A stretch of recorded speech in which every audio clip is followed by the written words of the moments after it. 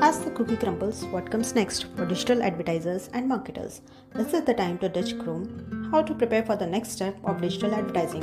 Let's dive in and find out. Hi, I'm Charu Sheta and I'm working as a brand marketing analyst intern with International Institute of Digital Marketing.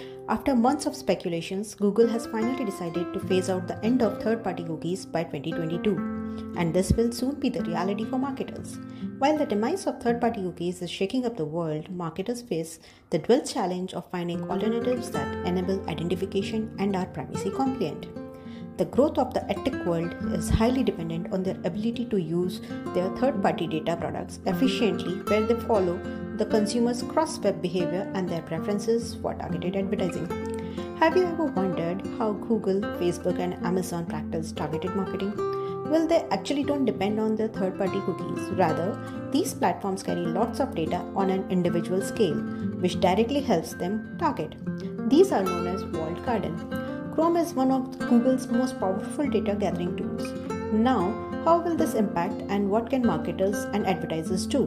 No doubt, the cookie crumbling will enhance the user's privacy and security, but it will leave a huge void in advertising capabilities, especially for those dependent on data-driven digital marketing. But this is not the end, since the first-party cookie still stands tall in the game. Also, second-party data tie-ups can be leveraged for marketing, and advertisers can see placing apps at the center of their data strategy. Contextual advertising is not affected by the new laws.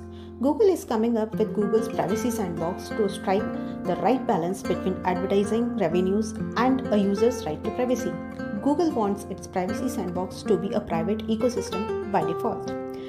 Google has also offered this technology for internet-based advertising. In this approach, groups of people with common interests could replace individual identifiers. This effectively hides individuals in the crowd and uses on-device processing to keep a person's history private on the browser.